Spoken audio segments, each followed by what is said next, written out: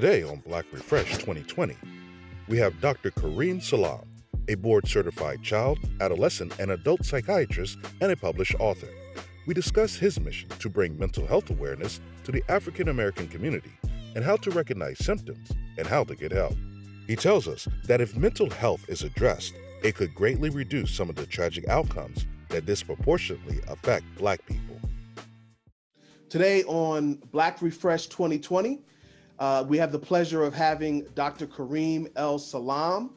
He is a board-certified child and adolescent psychiatrist, a board-certified adult psychiatrist, a clinical assistant professor of psychiatry at Drexel University College of Medicine, and founding member of Global Health Psychiatry. Good evening, Dr. Salam. How are you? Good evening, Todd. Todd, I'm very well.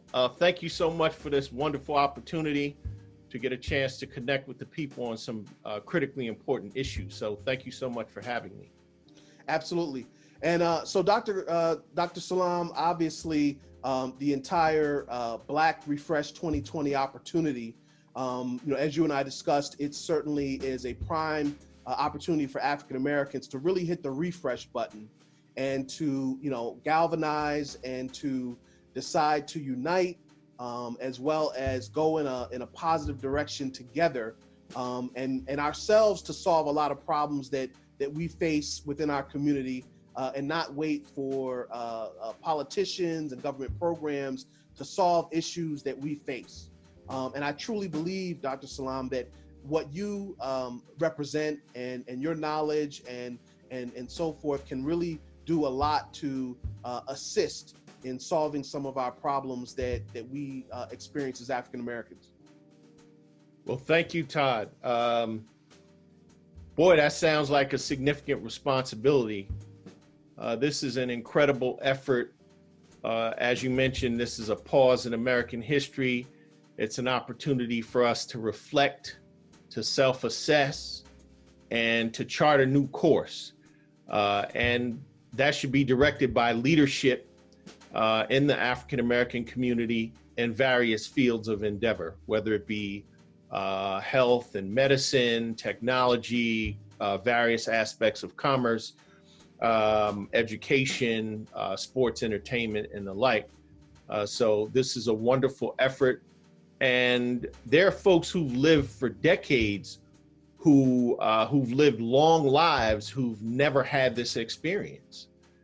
So there's a silver lining to this, and we can go into some of that a little later, but it gives us an excellent opportunity to look what we've done well and to identify our areas of challenge where there's need for growth, especially as it applies to health, both mental and physical. So, absolutely. So jumping right in, what role do you play in mental health treatment? So Todd, I'm a child and adolescent psychiatrist. That's my day job. I run an adolescent unit. It's a locked acute inpatient unit. So I'm helping kids who are in crisis. And those crises boil down to three things pretty much: imminent danger to self, imminent danger to others, or they are speaking, acting, or behaving in a way that suggests they're divorced from reality or possibly psychotic. So we're not a long-term unit. We take care of kids while they are in crisis. Once that has passed, we refer them to a less restrictive setting, an unlocked setting. And usually by that time, they're ready to go home and return to their daily life as they knew it prior to the crisis. So as part of their family system, as part of a school community, as someone who's engaged in certain athletic or extracurricular activities. So the goal for inpatient treatment is to really keep it as brief as possible, because it can be quite disruptive. When you are on a locked unit, you have to give up some of your civil rights, the most important of which is the freedom of movement, but it's really for safety. So that's the role I play in mental health during the day. An equally important role I play is serving as an ambassador for mental health in the African American community, which as applied to mental health, the African American community has been marginalized and underserved and affected in a disproportionate way by stigma.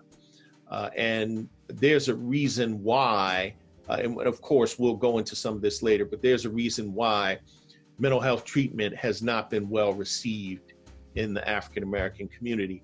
And that really fueled the genesis of global health psychiatry. So that is work that I'm so passionate about, and I have the wonderful fortune and grace from God to be part of a group of 10 African American psychiatrists from all over the country who are focused and fully committed to addressing the issue of stigma as it applies to mental health diagnoses and treatments in the African American community, knowing that our community will give us the benefit of the doubt, and we want to take advantage of that and deliver a very positive message from African American providers, so our friends, our neighbors, our relatives, our families who are suffering in silence could get the help that they need. Absolutely.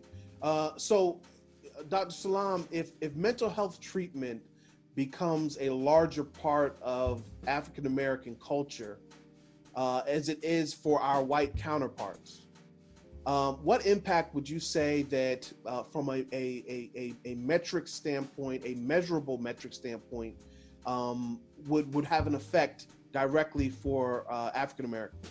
Oh, sure. Todd, successful mental health treatment could affect human beings in profound ways, whether they're African American or not, but particularly you think about mass incarceration. There are so many folks who are in the criminal justice system or the juvenile justice system who have mental health issues and who may not necessarily belong in an incarceration setting.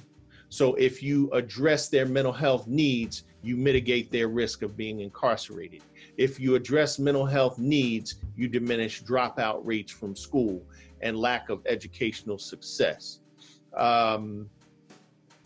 If you address mental health needs, there are often folks who have mental health issues that have medical comorbidities. So they have physical health problems that occur part and parcel with their mental health issues. So if you treat the mental health issues in a way that improves their insight, their awareness to the fact that they have a mental health problem that requires treatment, you can improve their physical health at the same time. Terrific, terrific. And it sounds like all of those contributing factors you just talked about, that we would see, a rise in employment in our community if those things you just talked about weren't issues that were corrected through proper mental health treatment. Absolutely, Todd, because most folks, even those with serious mental illness, want to work. And there are opportunities for them to work with the right supports. But the challenge is there a political will? Are there the resources available to support these programs? So there was research done in the early 2000s prior to the Great Recession of 2008, 2009, where many of these programs were quite effective. But unfortunately, when there's a jolt to the economy and then budgets have to be cut, sometimes resources are diverted away from mental health services, and then you see a rise in unemployment rates amongst those with mental illness or serious mental illness. So the key is, if you have the right supports in place to put these individuals within the right settings, employment settings, they could succeed. And so absolutely, you could diminish unemployment rates if you offer these folks the proper services, occupational and vocational rehab, certain training programs, also just funding specific medications. If they struggle with a psychotic illness, there's a vast literature on the benefits of long-acting injectable medications instead of having to take a pill once a day or several times a day, someone could receive an injection every 2 weeks or every month to increase the likelihood of medication adherence, fewer flare-ups of their symptoms, and less disruption of their behavior, and a clearing of their mind so that they could focus on their employment tasks. Terrific. So let me ask you this, Dr. Salam, what can we as African Americans do to make treatment accessible? We obviously understand that waiting on others to recognize the issue in our community and for them to make a change or to make a real concerted effort to make things work for us is not going to happen. You know, what can we do to make mental health treatment available for ourselves? Sure. So that's a very important question, and it's a big question. One of the first things is adequate insurance. I hate to go there, but let's go there. That's kind of the elephant in the room. And there are some government programs for folks who are underinsured or uninsured, like Medicaid, and there's certain eligibility requirements. But interestingly enough, Todd, when it comes to mental health services, in many respects, there's more available to folks on Medicaid than those who are privately insured. So that may sound counterintuitive, but there's so much more accountability with these government programs, so that the research has been so thorough that they really don't want to squander resources. So they want to adhere to best practices. So in my clinical practice, where you have kids who are struggling and they can't stay out of the hospital and they may need a longer term treatment, like residential treatment, many commercial insurance plans or privately insured folks don't have access to that level of care, unlike folks who are on Medicaid, for example. So that shifts to the next point, educating oneself. Okay, so let's talk about stigma as it applies to the African American community. There's some folks in our community who feel that mental health treatment, that's something that's foreign and that's for white folks, and I can't benefit from that. I don't want people all up in my business, and I can be resilient and strong and handle this on my own. But whether you're Black or not, we're human beings and we're cloaked in different color flesh, but we all have the same successes and failures and challenges, and mental illness is one of them. And so educate yourself. Now, as a member of Global Health Psychiatry, we publish mental health literature for lay people. We are targeting our aunts, our uncles, our grandparents, and we are members of the community. We're products of the community, so we can speak in the same key. And we believe that folks will give us the benefit of the doubt that we're not trying to oppress people, we're not trying to harm people, we're not trying to bomb people's brains with unnecessarily high doses of psychotropic medications, and we can explain we could explain things to folks in a digestible and accessible way. So the power of information and knowledge is immense. And when that information and knowledge comes from a trusted source, you may feel more inspired or encouraged to get the help that you need. Wonderful. Since you are discussing some of the efforts of Global Health Psychiatry, yes. I understand, and I really looked up on Amazon a few of the books that you've written. Talk a little bit about those. Sure. So, have a little show and tell. The first book is called Mind Matters, a resource guide to psychiatry for Black communities. So this book is written in question and answer format at about a 7th grade reading level. And the avatar for this book was an African-American grandma, Nana, okay? And so we want Nana to understand what we're trying to say. We're not hiding behind medical jargon. And we're talking about common mental health diagnoses: depression, bipolar disorder, anxiety, racism and mental health, disparities in health and mental health, addiction.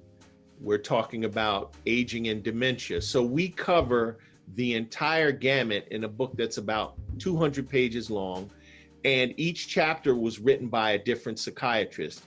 I happen to write the longest chapter in the book, chapter 10, page 99, on medication management.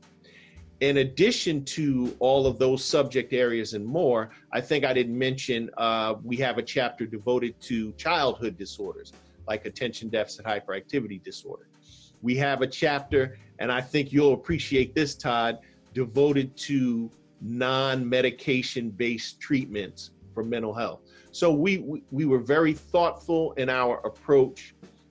As members of the African American community, we are familiar with the history, the fears, the concerns, the anxieties, and the victories in the community. So we're well attuned to the concerns, and so we actually have an appendix of commonly asked questions, or those kind of questions that you might want to ask, but not in a room full of people. Like, is this medication going to turn me into a zombie? Or things like, what's the difference between a psychiatrist and a psychologist? So the beauty of this work is that we own it. We pooled our resources, both academic, educational, experiential, and financially, to form this publishing company to deliver this information to our community. In addition, folks, I've had some of my white counterparts who supported this effort, many, as a matter of fact, who care for African American patients, and they use it as a tool to help connect with these patients. So this book was launched in 2018, and it's been tremendously successful. So that was our freshman effort. Our sophomore effort, which was launched about a year ago in San Francisco, California, and Oakland, is How Amari Learned to Love School Again, a story about ADHD. So Amari is a young man who has mathematical superpowers, and he moved up from kindergarten to first grade, where the expectations increased. And so he had done well in kindergarten, but he had some difficulty making the transition. He was having trouble focusing and concentrating in different settings. And so this story is a children's book it's a story of triumph and victory about how a young man who loved school and faced some adversity in school that was related to a clinical problem, how his family, his teacher, and his doctor, all of whom look like him, rallied around him to restore his love of school. In addition to this book, it's powerfully illustrated by a dynamic African-American illustrator from Chicago named Tyrus Gaucher.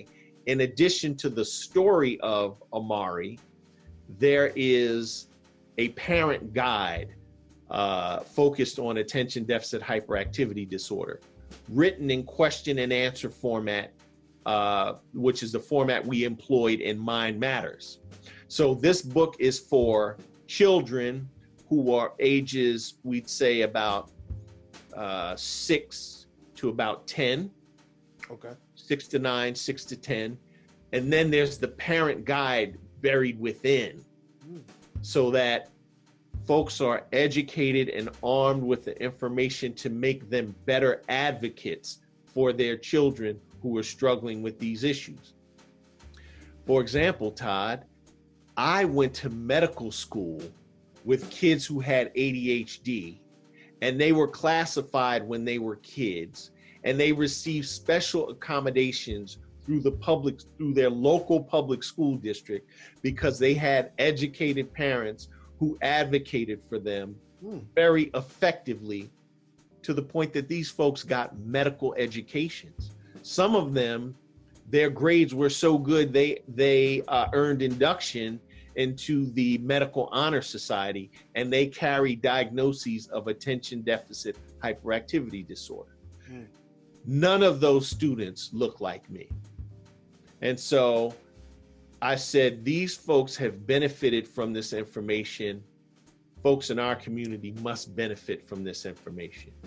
So just because a clinical label is applied early in life, if you leverage that properly, your niece, nephew, your son, daughter, loved one, they could realize their educational dreams in spite of. Terrific. Now, our third book, which I can't go into that at this point. We were actually due to launch this weekend. The COVID-19 disrupted that. Yes. So that would have been our third book in 2 years. Wow. We don't want, that book is so important, we don't want it overshadowed by this global pandemic. Okay. So as you mentioned, with the Refresh 2020, everything's on pause as a result of the global pandemic, as is the production of our third work. So it's just a matter of when we will release it. We decided to not release it at this point until we have more certainty about where things go with the global pandemic. Understood. And where could those books be found, Dr. Salam? Sure. So you could purchase them on Amazon. You can purchase them from our website, which is www.ghpsychiatry.com. And our social media handles are at GH Psychiatry. And so, with the Global Health Psychiatry team, do you all do speaking engagements, and where some of those have you been, and where are you open to going, in terms of places that you all would speak and share this knowledge? Todd, we are so passionate about mental health issues, especially where they affect the African American community. So I can't say there are many places we would not go. So because everyone, whether you bring life to it through words or not, everyone realizes that there's a serious state of affairs in the African American community as it applies to mental health. And so no one told us to do this. We did this of our own will because we encountered this challenge all over the country. As I mentioned, all the members of Global Health Psychiatry, we're literally sprinkled about from sea to shining sea, whether it be Southern California, Atlanta, the Carolinas, New York, Connecticut, Memphis, Houston. So we've seen our folks coming to care late in the game, typically under duress after having sustained losses, whether it be affected employment, deprivation of an educational opportunity because of mental health, legal entanglements. So all of these concerns that are negatively impacted or negative consequences of mental health issues that have not been addressed. We said, how can we, in a systematic way, help connect our community to mental health treatment? And we said, let's start with education, and let's meet the people where they are. And the beauty is in the ownership, because no one is telling us what we can and cannot write and what we can and cannot say, which is so important. And that helps maintain the trust bond between us and the community we serve. Aristocrat TV, an alternative world for ambitious African Americans and their diverse social circles. What is an ambitious African American? Someone that strives to level up in their lives, whatever level that their parents birthed them into, either personally, professionally, or educationally. An aristocrat works hard to take things further. In the span of their lifetime, Aristocrat Nation wants to see African Americans take major measurable strides toward restoration and advancement. Why call it Aristocrat TV? Aristocrat is defined as the best and most elegant. In order for African Americans to compete globally, we have to see ourselves as the best and not be influenced by the images that for so long have defined us as the bottom class. Aristocrat TV is inclusive and open to everyone. We live, work, and socialize with people of all ethnicities and want to include them. Members of Aristocrat Nation respect themselves and others, take care of their families, vote, and wake up with a purpose every day. Aristocrat TV, leveling all the way up and then some. I guess what I'd like to kind of close with, learning from you, now that we're dealing with this COVID-19 and it's really disrupted everyone's life, really kind of turned it upside down, I guess you would say, in terms of our daily lifestyles, obviously our jobs, our children, their schooling, and so on and so forth.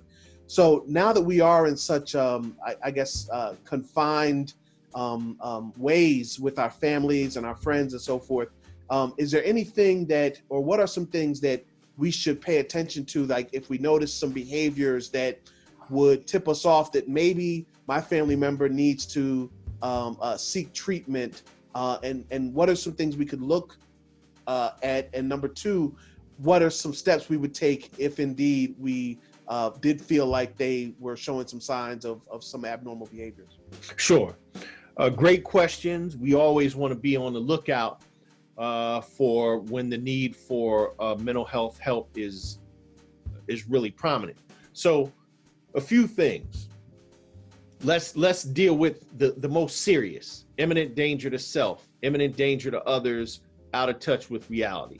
And those things are very straightforward. If someone is making a threat on their own life, if they're threatening to damage or destroy property in the home and harm others in the home, or, they are so impaired that they're delusional, they're paranoid, on a 90-degree day, they'd go outside, a 95-degree day, they'd go outside dressed in layers.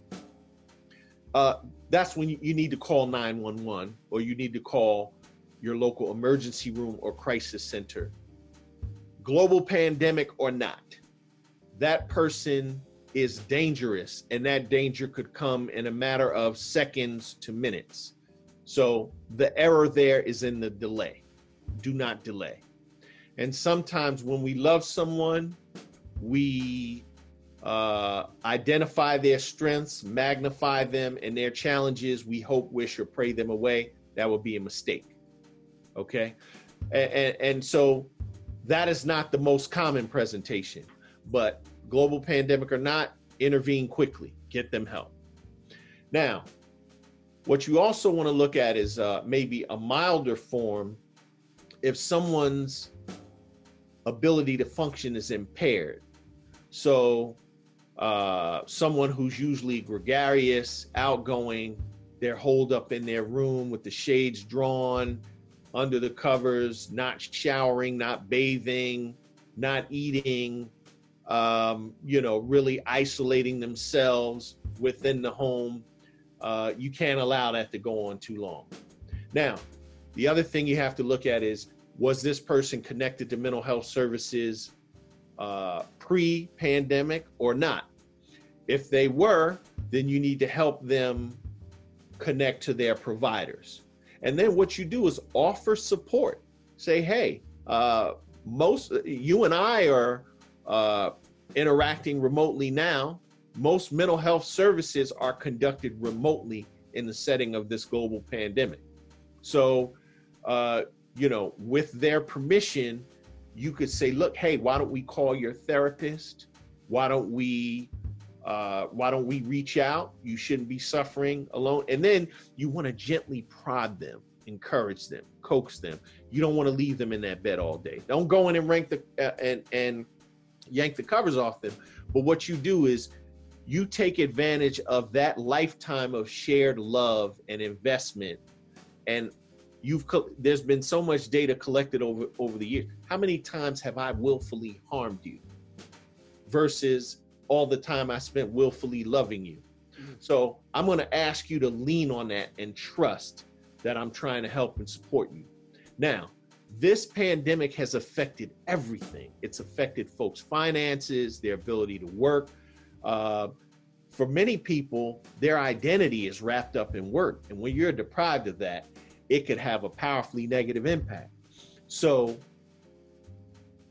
in certain spheres within the mental health system, they want to make services more available because the demand has increased abruptly. So there's a model using telehealth to increase the frequency of sessions. So instead of 1 hour or 30 minutes, maybe 10 or 15 minutes, that way more people could be served, or you could increase the frequency of sessions per individual if you shrink the duration of the session. So folks are being very creative to provide supports to people in the setting of this global pandemic. Now, again, you could call your local emergency room or your local crisis center, and all this stuff is available on Google or various search engines, but outside of an emergency, okay? Mm-hmm. So they have social workers or caseworkers who could provide you with local resources. Additionally, there are advocacy groups like the National Alliance of Mental Illness, NAMI, right? There are professional organizations like the American Academy of Child and Adolescent Psychiatry, AACAP, ACAP, or the American Psychiatric Association, the APA, or Black Psychiatrists of America, BPA, or ABPSI, the Association of Black Psychologists, and the Black Social Work Association. So, and furthermore, there's vast information available on credible sites that you're already familiar with, but you may not link them to mental health, like the Centers for Disease Control and Prevention in Atlanta, the CDC, the World Health Organization, and SAMHSA, the Substance Abuse Mental Health Services Administration. All of these are excellent fountains of reliable, incredible information as it applies to mental health. And there are things like the Suicide Prevention Hotline. So the help is there. And look at it this way.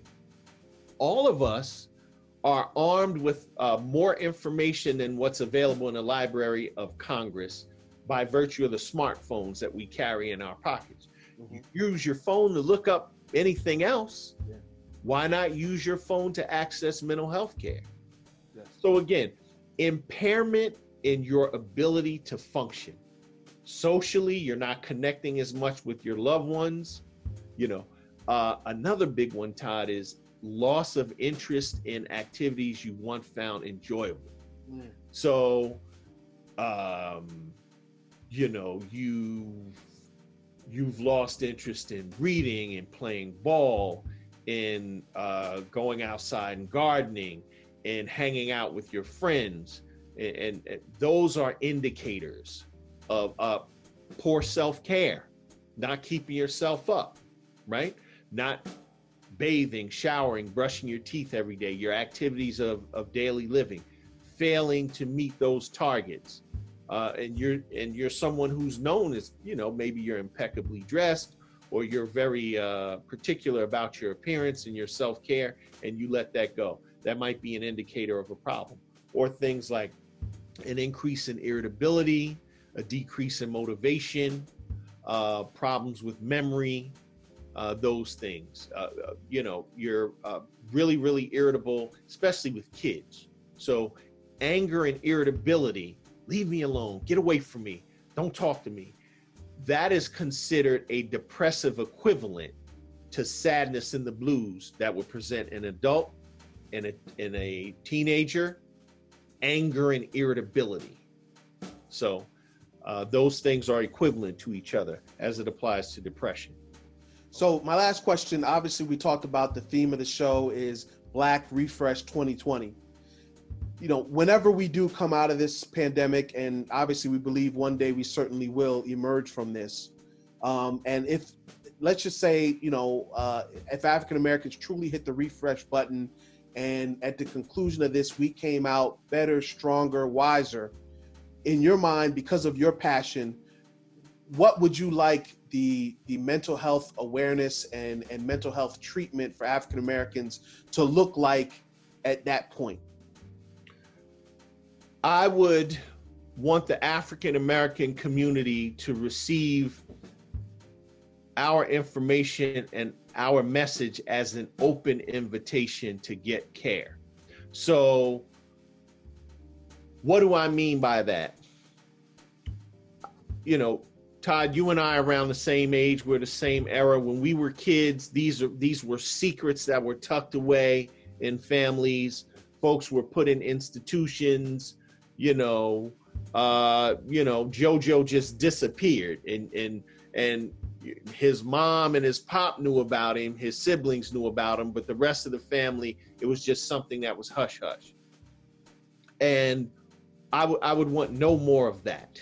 Okay, and I would want folks to own their struggles. I would want folks to feel empowered to share their struggles with others, because there are people out there who are suffering in silence. And when they see someone who has revealed their struggles, that is a role model. You know how powerful and liberating that could be. Yeah. And so, again, it's a matter of shrinking the stigma, giving folks permission to own their challenge and to get help for it. I'm going to expand it beyond mental health, Todd. I think one of the, it's hard to capture this in a word. I don't know if a silver lining, I don't think a silver lining does it justice, but that's the best I can come up with at this time. But I think COVID-19 has caused us to look at our health and how we care for ourselves, what we eat, what we drink. Are we moving around enough? Especially the demographic that you and I belong to, being Black men. So I just joined a Facebook group called, the initial name was Black Men Walk. The name has been changed to I Am My Brother's Keeper. And it's a simple message. We're talking to each other, but we're sharing information. I made a post a few days ago about some information I gleaned from Science Times and the New York Times that talked about the value of walking.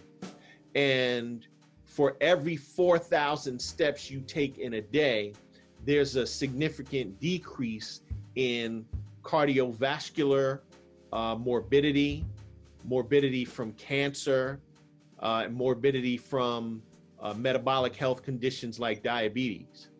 So if you take 8,000 steps a day, that risk for all those conditions I outlined decreases, but it's associated with a 50% decrease in the prevalence of those conditions. If you take 12,000 steps, it's associated with a 65% decrease in the rates of those conditions. So I said, as a physician, my brothers need to know this, because, not to be arrogant, but perhaps if I'm the messenger, maybe folks will feel what I'm saying and be willing to change their behavior. And so I actually received the invitation to this group from a brother I went to undergrad with. And so, this virus is affecting us disproportionately for a variety of reasons, some of which are tied up into structural racism and historic racism. But, let's focus on things we have direct control over, like what we ingest, right? How much we decide to move, things like that. So it is absolutely about education and empowerment, combining those things to change behavior, whether it applies to physical health or mental health, and then they're both intertwined. Wonderful. Well, just want to just thank you, Dr. Kareem Salam, for spending this time with us. We certainly appreciate all the wisdom and knowledge you shared with us. And we truly do believe that your role is significant and ultra important, and your message is ultra important for our community, especially this time with everything going on. But in addition to that, again, if we as African Americans hit that refresh button, we know on the other side, we need to be able to continue and to see your vision through so that we all can benefit.